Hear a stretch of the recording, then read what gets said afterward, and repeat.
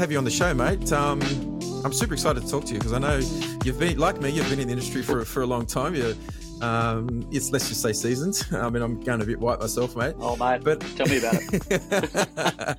But yeah, I know you've got a really interesting background, and I thought we'll start on a bit about yourself. Well, look, these days, obviously, I'm sort of in the personalisation space. I sort of run a personalisation technology, but I can't cut my teeth in media. So that's kind of where I sort of, learnt the industry and came out as a young fella, in through media sales and predominantly in the tech media industry.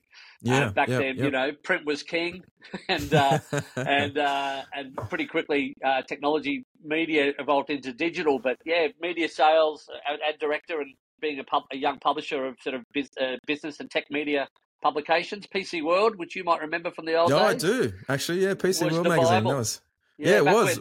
Back when you had 350 pages of magazine and 150 pages of ads. Unbelievable 100%. days. It was really good. It's actually interesting. Net Guide magazine was the other one as well. Yeah. So, I mean, back then, every brand advertiser used that media, and every reseller sold off the page at the back. Yeah. And they were the first to embrace digital. Those advertisers back then, it was the HPs and the Dells and Compaq, those sort of brands. Yeah, they brands. were the first to embrace digital media, as well. So it allowed me to sort of come through and see firsthand how those big tech brands were leading in the tech space, and then gradually, migrate into sort of technology media. So I cut my teeth on that and wound up at Fairfax in a B2B global media role there, running their B2B media division.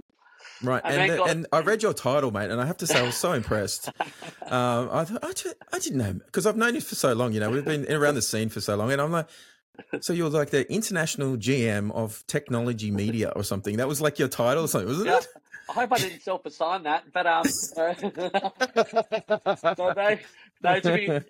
to be honest, it was actually an interesting role. They'd acquired another B2B media business that had operations in New Zealand, England, Hong Kong, Singapore. And it was MIS, and it was CFOs, it was B2B, technology media, business media. And I was the international manager for all of those global offices. We were a little island in the Fairfax in the big pond. Bin Review business media world. So fascinating role, and leading big sales teams, advertising sales teams, and talking to technology companies every day of the week, more or less from an advertising perspective. And then I did a hard 180 after about 3 years in Fairfax. I did a hard 180, sort of was a little burnt out on the corporate and wanted to sort of roll the sleeves up and go to something that was little different, a little more hands-on, and a little more cutting edge, and something where I had a bit of skin in the game. And met a couple of guys who had just started a business called Get Price, which was a price comparison engine. Really smart guys. And at that time, price comparison engines were really some of the largest shopping traffic websites in the country. Yeah, they were. They were huge. I mean, if you wanted to buy something online, you would go to Get Price. A lot of retailers never really sort of thought, well, people are shopping on price at that point even. So the whole concept of, hey, you can get a price online. Like, I think the naming of it, I think the timing of it was just genius. I thought it was, fantastic. So kudos to you and those guys that started that. It was really good. Yeah, so look, we rode the wave, but it was pre-Google shopping. Well, it really did. It got Google's attention, because at the time there were 2 or 3 of major comparison shopping sites, and they were taking most of the traffic. I think we at one point went from 500,000 visitors a month to about 4 million. And I think eBay at the time was about 8 million. So this is 2008. eBay was huge back then too. Everybody was going to eBay for everything. Absolutely. And the other difference was back then the traditional bricks and mortar retailers hadn't embraced e-commerce. So we were dealing with a whole little economy of pure plays like Deals Direct, OO, Grays Online. Grays Online. They've been around forever. Grays Online. Yeah.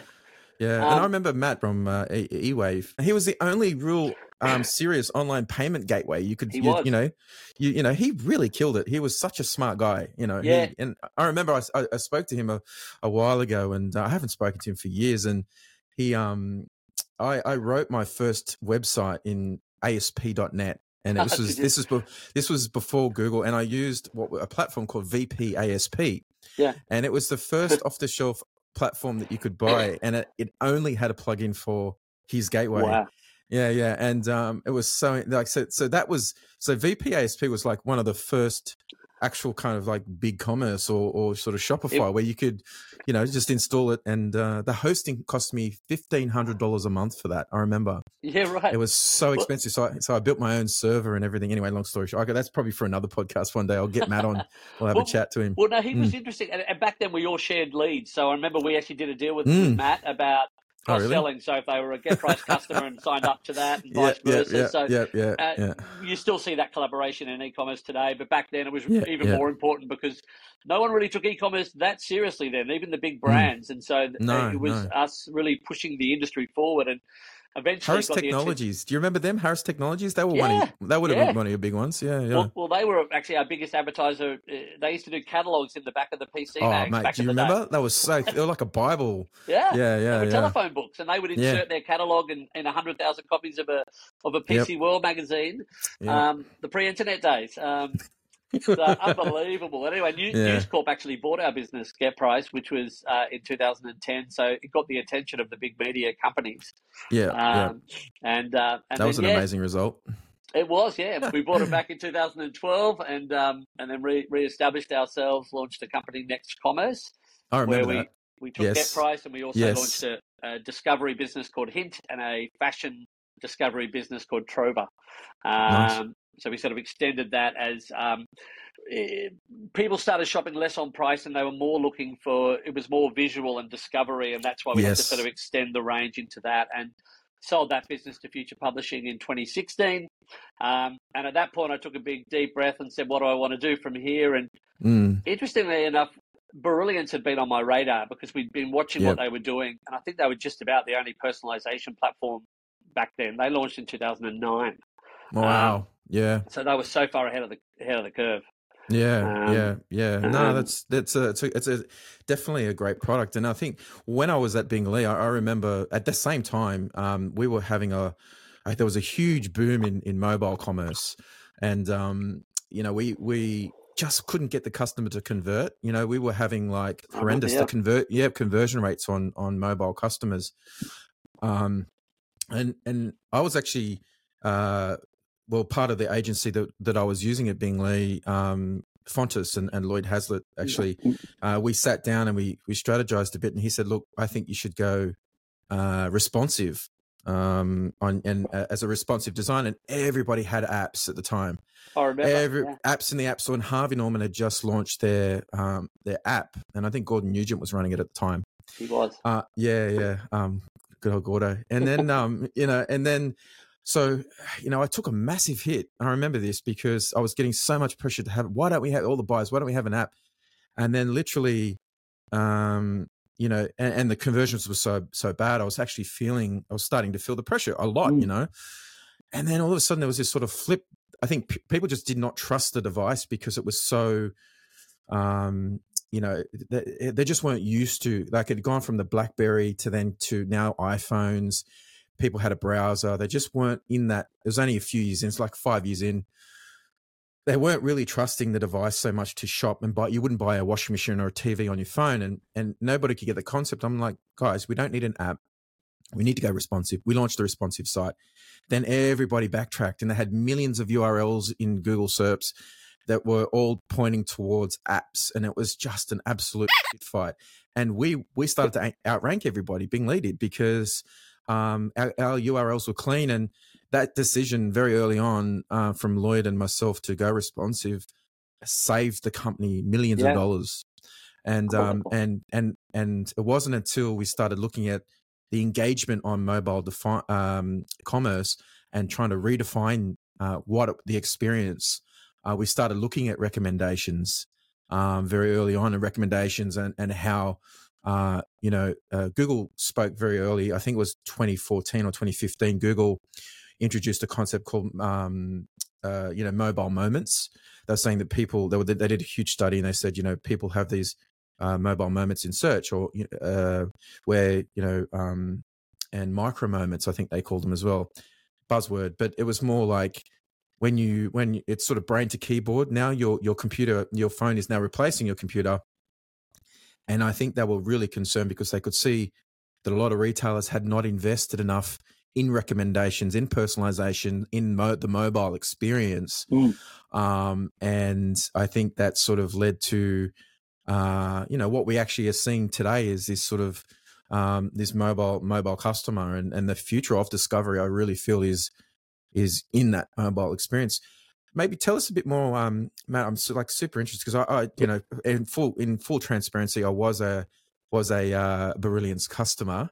David Shepherd, actually, who's over now, is actually over at Google. We sat down we sat down and we did a lot of strategy around why mobile wasn't converting, and we were spending quite a bit of money on AdWords at the time. Now it's called Google Ads, but and we just, it wasn't until we started working with you guys, I think that's really when, we took the business from, both David and I, from doing about $5 to $6 million to over 150 million in 2019. Yeah. And we did it through personalization, and we did it through, I think the number one thing for me was not overcomplicating it. And I think one of the things I really, really resonated with Brilliance at the time, as you said, they were very early on. There were only a few players. We tried at the time. It was a product called Baynote. Yes. You remember Baynote? Yeah, and I do, the implementation wasn't great on our side. The product was good. We just couldn't get it to work. We tried a number of things, but Brilliance was the one that always tended to come out up on top for us at the time. And, it's all transparency. You're not paying me for this. But, I'm only speaking the truth as a retailer that's been in retail for 15 years. When you find something, sometimes, you want to shout it to the rooftops. You want to tell everybody how something like Brilliance can really change the dynamic of your business. Yeah, no, look, it's interesting, and look, we value that relationship. A lot of our business does come through that referral network, so it's interesting. But I think personalization matters, and it's now mainstream for a reason. It's no longer a sort of a nice to have; it's now a must have, and for the simple reason that customers expect it, and I think retailers need it.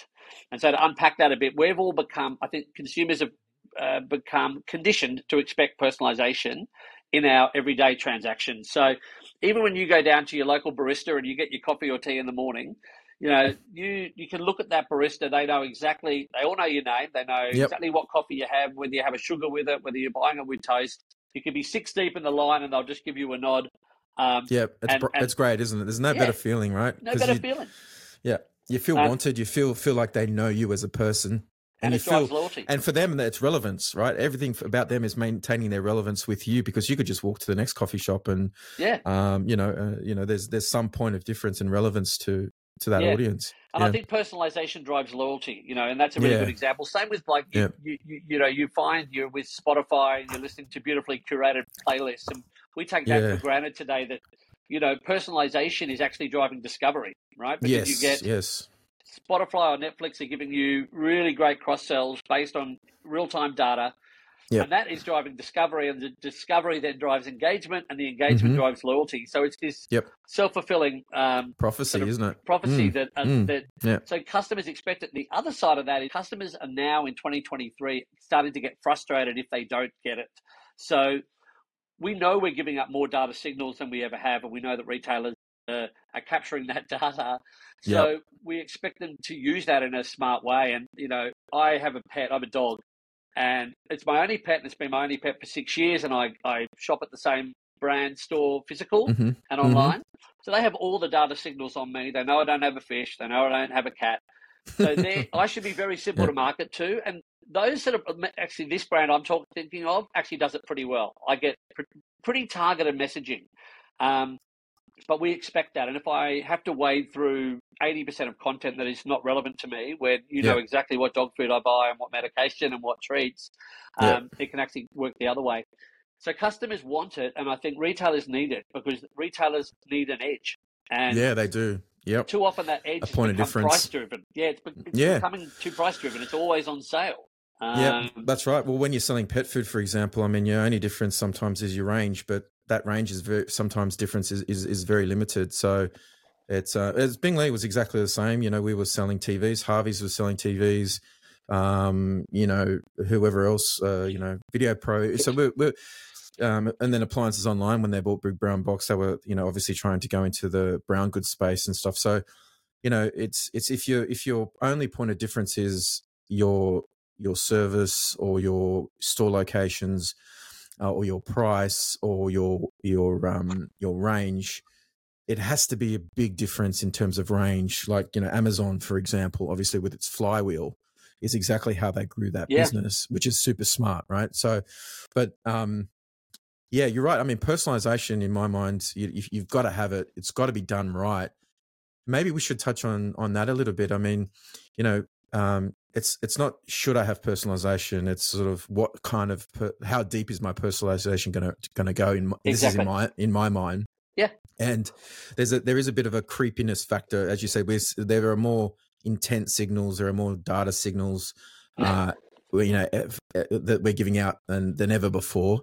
Everything has observer tags these days. Watching your every move online, tracking your mouse, tracking pretty much everything. I mean, it was only just recently, even WhatsApp they were talking about was listening in on your conversations because the mic was activated. Now I don't know how deep that runs, but at the same time, people get freaked out. So how do you find that sort of technology balance, I suppose, let's call it, between offering a point of difference to your customer through your brand and your range, your messaging, and, it's that old saying, right product, right person, right time. But, maybe how do you find that balance? How does Brilliance find that balance? Yeah, so it's very topical, right? So there is now that balance you have to find with privacy. I work on the basis that your IT or your personalization should actually be invisible to a degree. So it should be a seamless experience. It's not about showing how many personalization tricks you have. It's about having a seamless integration into the total experience. And, if you go on Amazon, obviously does it better than anyone. You'd never feel creeped out by Amazon, but they've managed to make every cross-sell available to you in one click, and the ability to get to the checkout and then to transaction is so seamless in that experience. So it is virtually invisible, but they're using smart data signals to get you to that checkout as quickly as possible. So that's the first thing. Don't overplay your hand in the sense of trying to show as many tricks as you can. It's about being seamless integration. Yep. Also, we can get a lot of opt-in signals now. So there's a lot of permission-based personalization you can do, right? So when you're gathering all of this data, you've got loyalty programs, you've got your CRM, you've got people opting in for emails. There's various ways that you can capture what a customer does want to see and does not want to see. And so that's the other part is, we do a lot of permission-based, rather than just send somebody a browse abandonment email, we can trigger a little pop-up or message bar saying, would you like us to send you the items that you looked at? Because we know you also, we know that customer might have also looked at the store locator. So we know they're about to go into store, but don't creep them out. Let's just ask them if they would like that so they can, peruse those products on their phone when they go in store, things like that. The thing I think a lot of retailers don't do well enough is understand the interactions that customers have with their brand and their website. And I think for me, one of the really cool things that I felt about Brilliance as a the department running the department, I had faith in the fact that I think that if the owner walked over and asked me questions, I could pretty much answer them. Like these are we could see it, we could visualize it. But there's a sense of trust, I think, that the interactions that a software like Brilliance, for example, or a recommendation software is going to have the right nuance around the customer and a right nuance around that particular interaction. And I mean, that's a whole topic in itself, really. I mean, it's how far does that rabbit hole go in terms of technology? But I feel, do you feel that Brilliance has really honed? It's that saying, it's easy to make it complicated, but it's hard to make it simple. Yeah, well, the difference with us is and every technology tackles personalization different, but we're actually a suite. So we try to be able to tackle personalization across every channel and every device and every area you can think of in the personalization world, whereas an email provider might be tackling personalization in an email. What we do build in is suppression logic. So because we can run everything for a retailer, even if you qualify for 4 triggered emails, you don't get 4 triggered emails. So we have a suppression logic, we have priority links. So everything's got a rating so that if you fall into 4 different personalization rules, as an example, you will see the most important rule for that customer that we've designated. So if you're using Matt, I got to say, I love your passion for this stuff, because it really gets my propeller spinning as well, to be honest with you. If I had a little propeller spinning here, I mean, it's super interesting, I think, because right now, I mean, if you're on Shopify or if you're on BigCommerce, your only point of difference, realistically, from a technology, now this is purely technology standpoint, is actually something like Brilliant, something that is doing and driving your personalization and your engagement, right? Your refactoring of your results, what products to show here and there. So this is why I think, like at some point it's going to become that, your point of difference is essentially how well you do this personalization piece. Yeah, and I think the key to it is the ease of integration and flexibility. So there's really three levels. You've got brands that are using plugins. They might be smaller companies. They're using basic plugins to get started, but they run out of puff pretty quickly. They're not supported, and they're pretty quickly looking for a more robust tool. Then you've got your medium-sized business that's using maybe a personalization platform of some kind, but they might be using 5 tools. They might be using something for triggered emails and cart abandonment, another recommendation tool, another social proof tool. That's 5 becomes scripts. So hard to manage. Yeah. And they don't talk. So personalization has to connect, right? So you need to know that if I'm running a social proof notification, that could be running in the recommendation widget. And the recommendation widget can be running in the cart abandonment email. And if you use different technologies, you're not going to get that seamless experience. And to your point before, that's when you start to creep out the user, because they're a little confused by what's going on. Whereas if you have a platform that can actually link all of those pieces, and you don't have to do it all, you just tackle one problem at a time, but you know that if you do expand to more, it's interlinked. And I think the other part of it is it must be real time.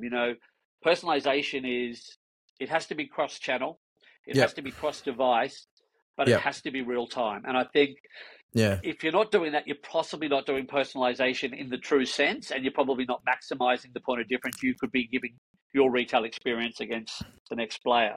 No, totally agree. Totally agree with that. Yeah, It's similar with serving ads.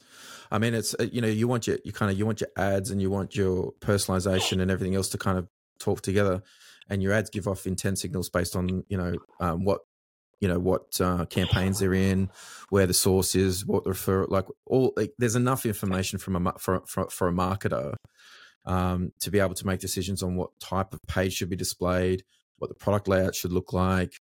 Is the person in the discovery phase, or are they actually at the end of the purchasing funnel? Are they now, with intent to buy signals? Are they actually now shopping on price or stock? Are they looking at where's the mouse? Brilliant sort of looks at all of that, doesn't it? It sort of looks at all of that, those intent signals, and says, okay, this person, maybe if it shows an exit intent, as you say, you've got a suite of products potentially to show a pop-up with an offer in it, or there are ways for you guys to actually try and keep the customer on page and stop them from bouncing, and you essentially get more out of your marketing spend, right? Yeah, well, exactly. Well, I think any of the major personalization platforms are built on machine learning and AI, really. Every part of that process, from data collection, so being able to track the full digital footprint of a customer once they hit a website, right? That's sort of the start of it, and then being able to segment that data, and then being able to look at collaborative filtering, which is where you actually look at the patterns across a whole website. So you take all the signals. So we know this customer is looking at X, Y, and Z, but if we index that against the whole Rigney customer database, what are they most likely to buy after they look at that Samsung TV? So we can start to build these patterns together. And all this is happening in the background, but it's basically machine-learned logic and algorithms working together. And then the brilliance experience piece that the retailers take advantage of is just the ability to then use and unleash experiences that tailor that data. They don't need to get involved with the data. It all happens automatically. But they can say, look, I just want to run a campaign or a pop-up or message bar to anybody who's viewed a Samsung TV from Rigney in the last 3 days and where that product's dropped in price by 5% or more. We're going to target those customers. So it can be very micro or it can be macro. But I think that's an interesting one, isn't it? Did you do? Because I mean, we in a couple of podcasts ago, I had Phil Majace. He was he's actually who I work with. Yeah. So I mean, he gave us some really great insights on what's going on with the economy and what the future outlook is. And I mean, as much as you can kind of cram into 50 minutes, but we could probably take one topic and talk for 50 minutes about it. But he's got so much knowledge in the retail space and in the industry. But one of the things I feel that it's starting to happen now, and I don't know if a lot of retailers, I wouldn't say a lot of them are very switched on, but some of them just, even some of the better ones, and I'm not going to name any names, but I jump onto their websites now, and I think they're missing a lot of opportunities which Brilliance could actually bring. And I think only one or two things need to be done really well. As you said, you mark that list off as you go, and you incrementally improve your conversions to a point where, I remember when we implemented a simple thing like abandoned cart emails on cross-device. We had a couple of issues, I think, originally, because there's privacy concerns around, you jump on your mobile device, you look at a particular product, and you jump on your computer at home. It's very hard to stitch some things together, and rightfully so. And that's to protect the customer, essentially, in their privacy. But just implementing the very basic email abandonment the right way, which we did the right way. And that's the key point. We massively increased our conversions. I mean, I think it went up something 300 odd %, conversions off mobile devices and then off the email campaigns we were sending out as well. Yeah. So it had this flow-on effect to these other channels as well, because people were then starting to see, and we knew when someone had already purchased something because it had all the conversion tracking tags. And I was seeing, big advertising companies having issues with understanding that I'd already bought that particular product. I don't need to see that ad anymore. Well, but you know what I'm saying? You come from the media space, you understand this. Like it's just, you do one thing, you do it well. And I said this a few podcasts ago, then you move on to the next thing. Correct. Break it down. I think, to your point about why you look at some of these experiences and they don't look too personalized, I think part of the problem is the term personalization is being generalized a little bit, and it's probably used in areas. Actually, maybe let's go into that, because I think that's an interesting one. Because look, we talk to retailers every day, and we consult to retailers, and we listen to retailers, and I observe. I can look at a website, and immediately, if you and I go onto a website and are viewing the same, or pretty much the same recommendations on the same product, they're not personalized. That's product to product correlation. That is, I would say, it's the start. It does have a place, but it's the start of the personalization logic journey. And I think what's happened is we've seen personalization become mainstream, and there's some great technology out there. I mean, some of the marketing automation platforms and some of the tech out there is outstanding. But I think it's almost become a buzzword where everybody wants to add on a personalization component. Whereas I think, and some of that can be done really well, but often you'll actually look at it and go, that's actually not personalizing. It is a recommendation tool. It's better than nothing. But to me, again, a personalization has to be real time. So I think retailers underinvest in it. So if you're running cart abandonment and product recommendations, you're on the journey, but you haven't solved the problem. And I think it starts with either, you don't even need to have the full strategy. I think you can start with a problem. We would say to a lot of retailers, what's the goal? And the goal might be, in the next 3 months, my mantra, the goal is purely increase average basket value and ensure that we can get another 1 or 2 items added to the cart. So on average, we want to go from 1.5 to 2.5. Yep. In the basket. And basket size. And so we can then take that and go, okay, based on that, looking at the suite, here are 4 techniques that we can use. We might do a pop-up recommendation widget at the cart page with a logic that looks at the cross-selling opportunities for the items that are in that cart at that point, positioned in a pop-up. We'll then run a message bar that targets users based on that cart content with a cross-sell at another product and get 50% off. There could be a free shipping live notification message, etc. So we can cherry pick for the retailer the solution for that.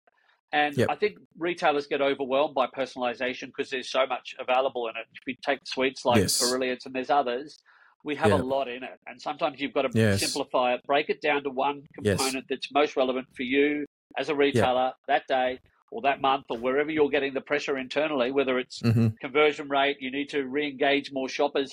we're entering a really tricky period, right? We are. We're going to have new businesses tough for retailers. So you've got two options. You need to re-engage lapsed shoppers and get them back to the site and get your active shoppers more active, return shopping. And you need to make sure that as users reach the website through whatever channel that they're coming there, that you're converting more of them. You must look at conversion rate optimization of those users. And I think, being in the industry a long time, I'm convinced that it's still the easiest, most affordable, low-touch way to do that is through personalisation, no matter who you use. A personalisation strategy is the simplest way to do it. With the way the tech is today, it's plug and play. Like, it really is. And it doesn't need to be expensive. It's just simplifying well, that's the other thing too, right? I mean, a lot of I know e-com guys they're under a lot of pressure to actually perform, and especially after COVID. And this is one of the things Phil and I spoke about. The value conscious consumer, where they're the customer is looking still. There's a desire for the Adidas, the Nike, the Dyson, the Sony TV, whatever it is. But they're looking for value in the price. So they're looking for offer or just a first price that's low. So the balance will be, I think in the future, a lot of retailers need to understand that it's not about the 20% off site wide anymore. It's actually about firing off the offer at the right time when that person is showing the right intent signals, because if they bounce and they go somewhere else, the likelihood of you getting them back is very, very low unless they're a loyal shopper. This value conscious consumer, just getting back to that point again, I think we're going to see more of that. As you said, the times are getting tough now for retailers. This pressure that's on these e-com guys, I think they're seeing it, they're feeling it, especially from C levels sort of down. And I think the reason, people are back out in the shops again, and Phil spoke about this. People are enjoying being out and socializing again now that, after the lockdowns, and they were stuck to shopping online.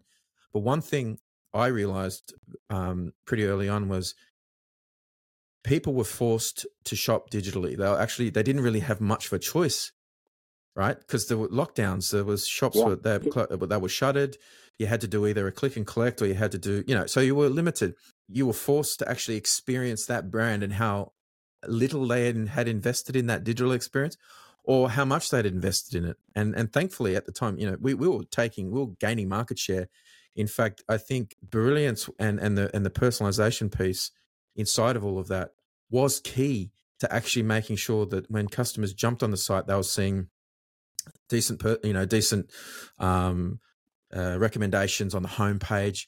We didn't swap out the homepage completely like some brands do. And I know that's actually quite annoying, because you don't know whether or not someone's changed their mind and they're no longer looking for a particular brand or particular TV anymore. They actually want to, they want to start again and start fresh. And sometimes they don't show those intent signals. So you go back and you're seeing all the recommendations you last saw. And it's just as frustrating to be over personalized too. We're not anywhere near being able to read people's minds, of course, right? So there's only so much you can do. But I think that personalization, in my mind, is actually the future. But tell us about this balancing act, a little bit about the balancing act, privacy versus personalization. And what do you think are the sort of key things here retailers need to consider with this balancing act? Well, I mean, I think, as I said before, it's keeping it simple. It's making sure that the things you do, using personalization to its major, potential, is not always just about lowering the price. So we talk even about value shoppers and things like that. Yeah, value is support, service, ease of use, getting customers through the funnel quickly. All of that is part of the value equation. It's not just the price. So, when I talked earlier about you can make customer experience actually a competitive advantage, that can give you an edge over another customer. We get frustrated when we can't find products easily, right? We get frustrated 100%. when hate it. You get, and the other so thing frustrating. is, the other one is, don't send me back to the beginning when I've left the site. You've got the data. So, we allow people now to pin items. You can pin items that you're interested in. I do that all the time, to be honest. I've got 4 kids, and one of the things I use the most is the love heart button, or the pin, or the like button, because exactly. You want to. Sometimes they a lot of sites show you that your last viewed products, and they think the guy, the webmaster, let's call it, running the site, term from the 90s, thinks, oh, that's enough. Why do we need why do we need a pin button? You've got your previous. No, mate, that's not how it works, because I've already looked at that stuff. It's this having the experience of understanding and knowing the difference in that shopper's journey is super important. So important. And I think one of the things that I don't think enough retailers do is this dynamic homepage personalization where, mate, 100%. where you can literally, I might have been on Bingley and I might have bought a TV in the last, 2 months. But once you're there now, you might be looking at a microwave or a soundbar. And so what we always put the highest weighting. I think any platform should put the highest weighting on the current session. So you never disregard the past, because there's some fantastic signals there. You still know their location, the price points they like to buy, and the brands they you have your first party data. Does Brilliance consumes first party data? Doesn't it's all first party data. We do local based storage, so the cookie world change doesn't sort of impact us. But I think the kind of experiences you want to build are real-time experiences. And there are a couple we did with weather targeting is one that I feel is, we talk about trying to... Yeah, it's a big one. Reactive sales. So if it's raining outside, we know umbrella sales go up. I think the Big Lee example we had was we used to do, when it was a really hot day where the user was logged in at, if you're up in North Queensland and it's 30 degrees, there's an air conditioner promo that's running. Oh, portable air conditioners. I want relief right now. It's going to be 40 degrees for the next 3 or 4 days. And, I don't have time to find someone to install a big split system. I just want to get cool right now. Yeah. And my current one's broken. So, and the other one is time of day. Like, we're working with a major tea retailer, and the tea that people buy in the morning, there's breakfast teas and there's afternoon teas. And so we actually have completely different rules set up for different audiences. And obviously then we've got different territories. So you might be seeing iced tea promotions because it's hot where the user's logged in at, and an English, breakfast tea somewhere else. So being able to use time of day, weather targeting, those types of triggers actually gives you a competitive advantage. You're making it easy for that customer to want to engage with you, to want to transact, and to ideally return. And that's the nature of the game. It's not a race to the bottom on price. It should be about delivering an experience that is truly valuable to the customer. And I think the rest follows on. And as I say, don't do too many tricks. Just keep it simple and go in based on a particular goal or a particular objective for the site. You might be that your conversion rate's not converting on mobile. So we can come up with tactics that are specifically designed to that. And if you've got an agency, the agency can help you with that, but they're often going to be using a tool or a series of tools to do that. And that's where the personalization platforms or plugins or whatever you're using can have an impact. 100%. On that, I think one of the things I remember clearly was when we implemented the recommendation side. So we'd realized, I did a bit of work in Tableau, and we were talking to Eddie Peel just recently. He runs DataCube out of New Zealand and APAC. He's the co-founder there. We used our first party data to realize that if someone buys a Dyson vacuum cleaner, for example, or anything. So for example, you buy, a computer, for example, that you're more likely within the next 2 weeks to buy a hand stick vacuum, for example, or you're more likely to buy, during COVID, you were more likely to buy a set of speakers and a mouse, but you didn't buy them straight away. Okay. So you could show them throughout the journey, those recommendations, and that had a top of mind influence next time. But if you, as you say, get them in and out of the funnel really quickly, the likelihood of them coming back within the next 2 weeks and shopping with you again, based on the fact you served them relevant recommendations, was about 50 to 60% higher in my experience, right? And like you said, you can take market share, and if you get them in and out quickly, I think appliances online, the number one proposition for them has always been their delivery service. So as an e-commerce business, you're actually a logistics company that's also a software company. And if you can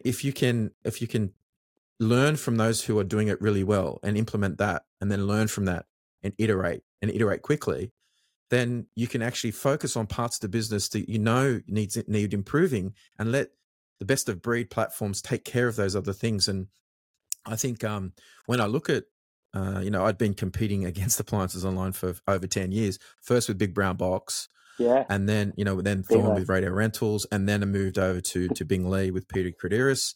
The way that they've built their business of getting people in and out really quickly, getting the product to them as quickly as possible for as cheap as possible, has led Rise to just taking market share. They have, and I think they're a really good example of the fact that personalization and that fantastic experience starts the minute that customer hits the website, and it doesn't end until that customer comes back and puts in a feedback form and a review on the product or the service. Exactly. So yeah. their whole iteration from how easy it is to find a product, when people attend, how quickly they get there, the types of people that deliver that product, and then the post-sale experience.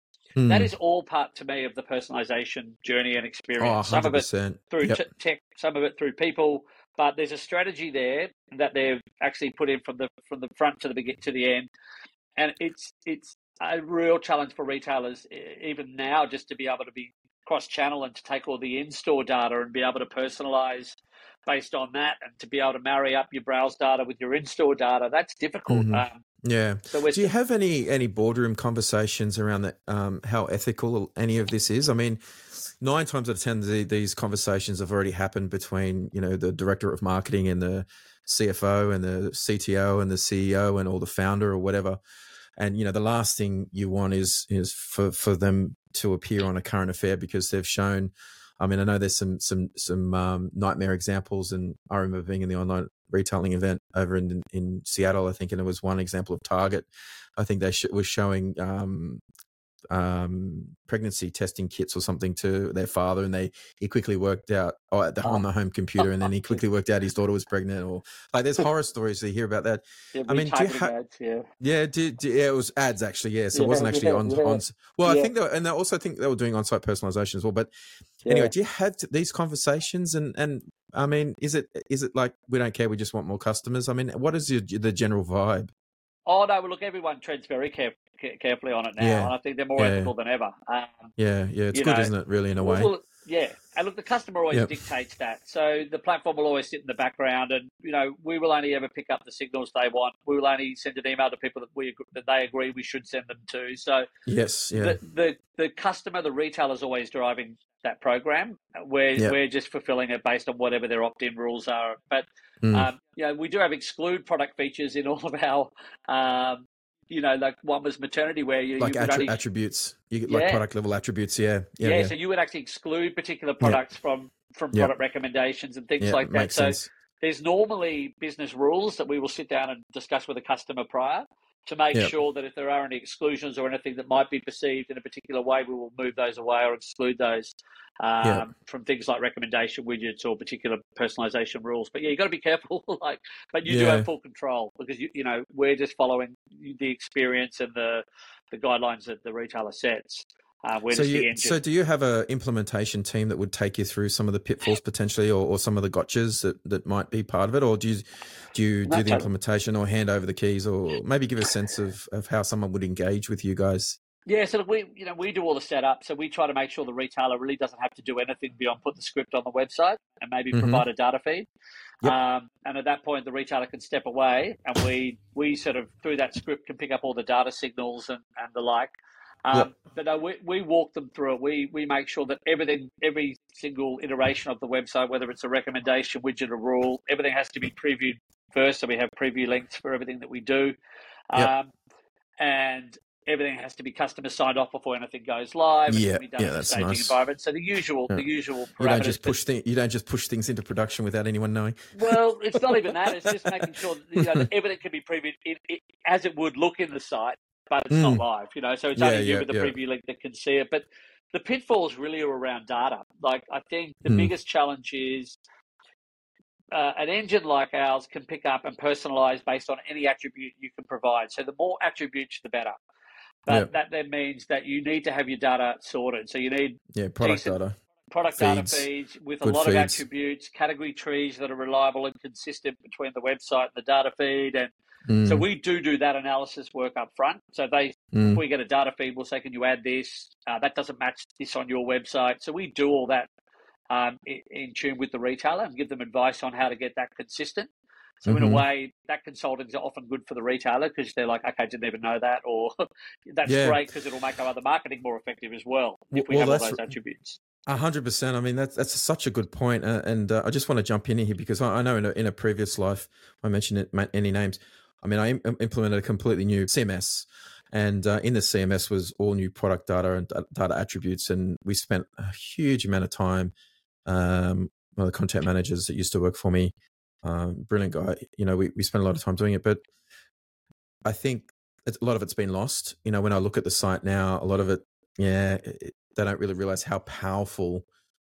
You really need to have teams of people, and I was outsourcing at the time, but you have to have unique content in those attributes. And a lot of the times we found, product information was incorrect from suppliers, or a lot of, or even data gets entered, incorrectly. This sort of level of control within Brilliance to actually choose the attributes you want to personalize on. Is it a sense that the more data, like with machine learning, we were talking about in the last podcast, the more data you guys have, the more likely, or the probability of having a better statistical significance to that particular session goes up. 100%. Right? Yeah. So the more product data and unique product data that you have, the more likely shoppers are actually going to shop. The correlation between your data and the shopper, where the gap, I think, exists in my mind between product teams, buying teams, marketing teams. I go to some sites and I can't believe there's only like 1 or 2 attributes on a product. And I actually want to have personalization. And I think the best personalization is the type you don't notice, right? You're just shopping, and that's it. And it's all happening. How much, and this is more of a segue into a bit of a topic, and it's more about does Brilliance understand images? And we spoke about image recognition and personalization, or image recognition and data. Ed is working on one at the moment over at Data Cubed.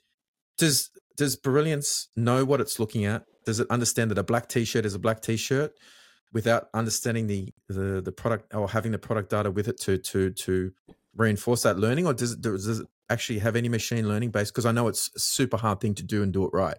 I'm just curious. You mean, is there a visual, like, are we picking it up visually, like a visual match of the product? Yeah, exactly. So does it just like Pinterest knows when you highlight something that it says, it basically does a match, and it tries to find in the database an image similar to what you've chosen.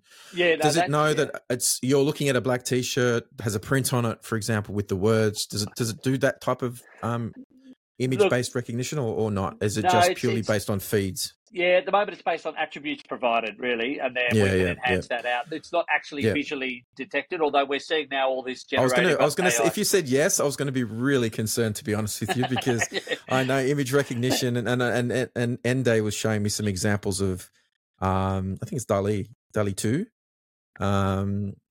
where it it can build AI generated images based on what you describe. So it's actually does it in reverse. Well, exactly.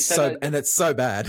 Well, there is this generative AI now, right? So retailers are going to be using AI to create product descriptions and add creatives and all of that. And I think I mentioned before that there's all this virtual reality now and augmented reality that retailers are tapping into, and there's a crossover between that technology and the personalization world that I think is really exciting. You've also got to have the attributes to know that those similar products would fit into that space. So you're looking at the size dimensions, the fabric dimensions, and all the attributes. And then once you've got so that's why the more attributes that you can provide a personalization partner, the better that experience will be, and the cooler the kind of features you'll be able to run, and the results will flow on the back of that. I think, mate, e-com guys are too focused, and just e-commerce departments in general, and this is coming from years of experience.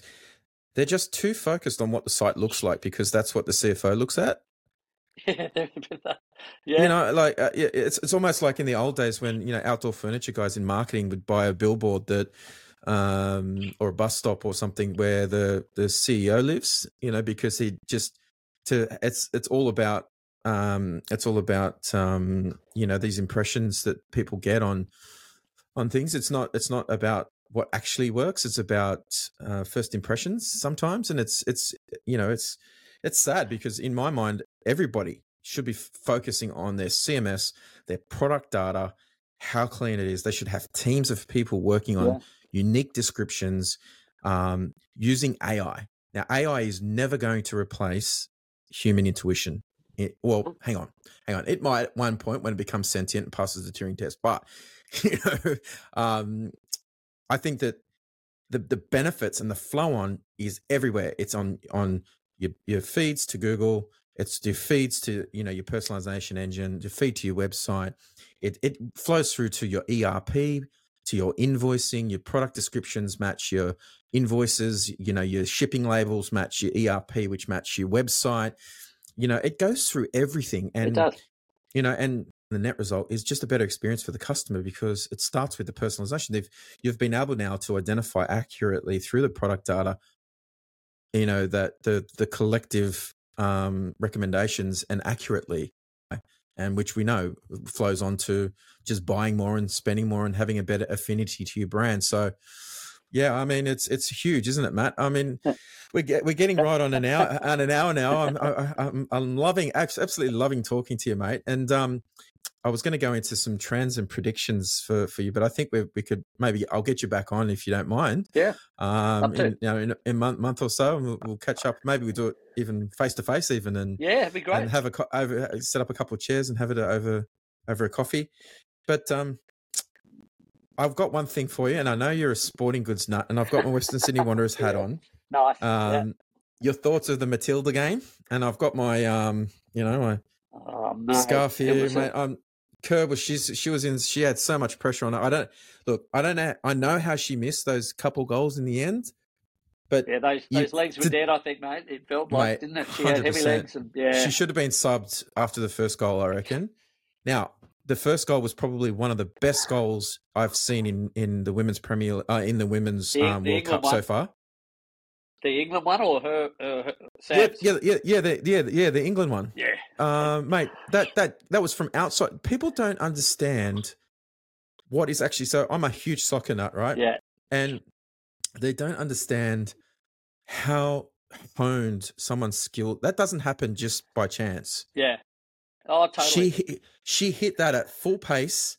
She had a couple of quick steps and she just cracked that thing in the top corner. Oh, totally. And mate, honestly, as a coach, I know there's coaches around the world going, whoever's got her, mate, they're unbelievable. she's unbelievable. And then she had a lot of pressure on her. I feel Rasso, she killed it, but she wasn't performing in that last game. And, I just felt like the team had kind of thought that they'd achieved what they'd set out to achieve.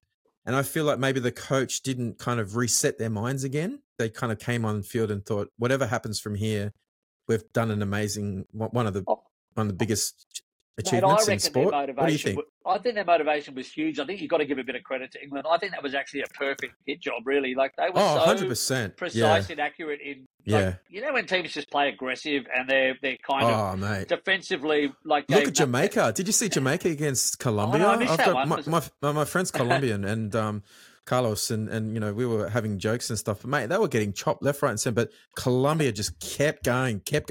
I kind of felt like it rattled the Aussies a little bit. Don't you feel? I'd love to say we were robbed because I always love saying that when we're playing England. But they did a pretty good job on it. And I'm like, maybe nobody Wallabies can inflict some reverse pain. Let's hope so. Mate, a lot of people don't know you've got a sporting goods company that you run as well, don't you? Yeah, I've got a business called Warrior Sports, which is sort of sports retail. We have an e-commerce business, but we also sell direct to clubs and schools. We do sort of equipment and apparel, but you know what? Look, I've spoken to retailers, about how to get traffic, through Get Price for years and years, and then for the last 7 years on how to convert it. And it's really interesting. Living a day in the life of the retailer, and I actually think it hones what I do. I'm actually a retailer. I'm not a podcaster. Yeah. I am a podcaster. That's what I'm doing now. But and I also help people make decisions in business. And it's just a simple discussion that just kind of points things in the right direction. Just that little bit. You just need that little bit of reassurance. And someone like me can come into your business and say, hey, like what I think you should do is implement something like Brilliance. When you know something works and you know it works well and you can trust in the people that the implementation is going to be good.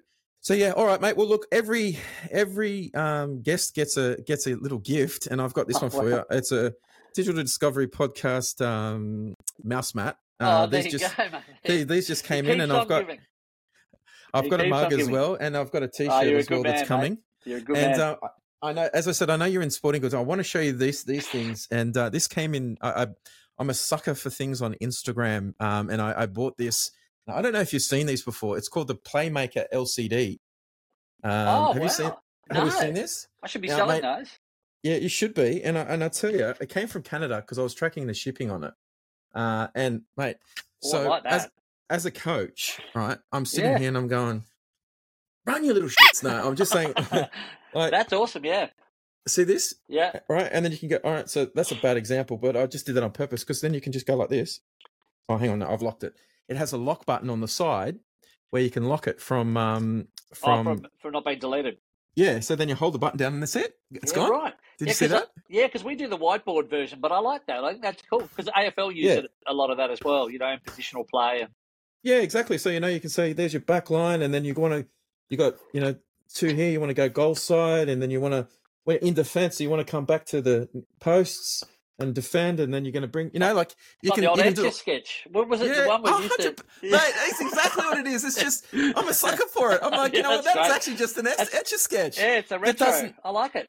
Yeah, you'll have to show me one of those. I think they're pretty cool. I reckon that might throw those up on the website. Yeah, mate. I think you should. I think you got a winner there. I need to give you some footies too to test out. Yeah, I'll have some footies, and I'll tell you coaching? Yeah, still coaching, and I'm doing summer soccer at the Western Sydney Wanderers, and that's why I've got my hat on. Oh, and any of the listeners out there that are interested, they should go onto the Western Sydney Wanderers website and register their soccer team for the Fives. So there's there's fives are on. Starts in September, 10th of September. So you've got to get in quick. And I was actually going to reach out to you because I ordered all the jerseys, but I wasn't sure if you did the personalisation on jerseys. No, we do all that. So we, our guy Ante. See, I could have sent business your way. We're going to go Ante Kovic. I don't know if you remember Ante. He was a goalie for the Socceroos. And he heads up our soccer division, so Croatian? He does all the soccer apparel. Croatian, I think. I think. Yeah. Oh man, I have to talk to him. Yeah. Yeah, I'll connect that up, mate. We'll have a chat because he's the man, and the soccer kid is incredible because he's designed it all, basically redesigned it all over the last year. Soccer people are very particular in their gear, mate. It's a little different to the rugby and the league world and the AFL world. They want streamlined. It's like European cuffs, and Yeah, they are. They're very particular, and I mean, obviously, mine are 13 boys. So they just get what they're given. That's true. But they're excited this year because for soccer. So we were in the finals last year at the Wanderers ground. We were in the finals. We just lucked out to another team, better team. They were played. They had a couple of really good players, and all credit to them. Looking at all the different customized jerseys, you can see the really bad quality ones. Yeah, like they're that really cheap kind of they look like plastic almost. The material doesn't look. And it doesn't. It says it's sweat wicking and all that, but you can see. But the Liga ones look really good. So I'll be really interested to see and talk to him to see what his stuff is like as well. So anyway, I mean, something worth the chat later. Anyway, mate, look, it's been fantastic talking to you, mate, and you're looking well. And I hope to talk to you again soon. And thanks for your time for coming on the podcast. And always a pleasure. Enjoy the rest of your week. Yeah.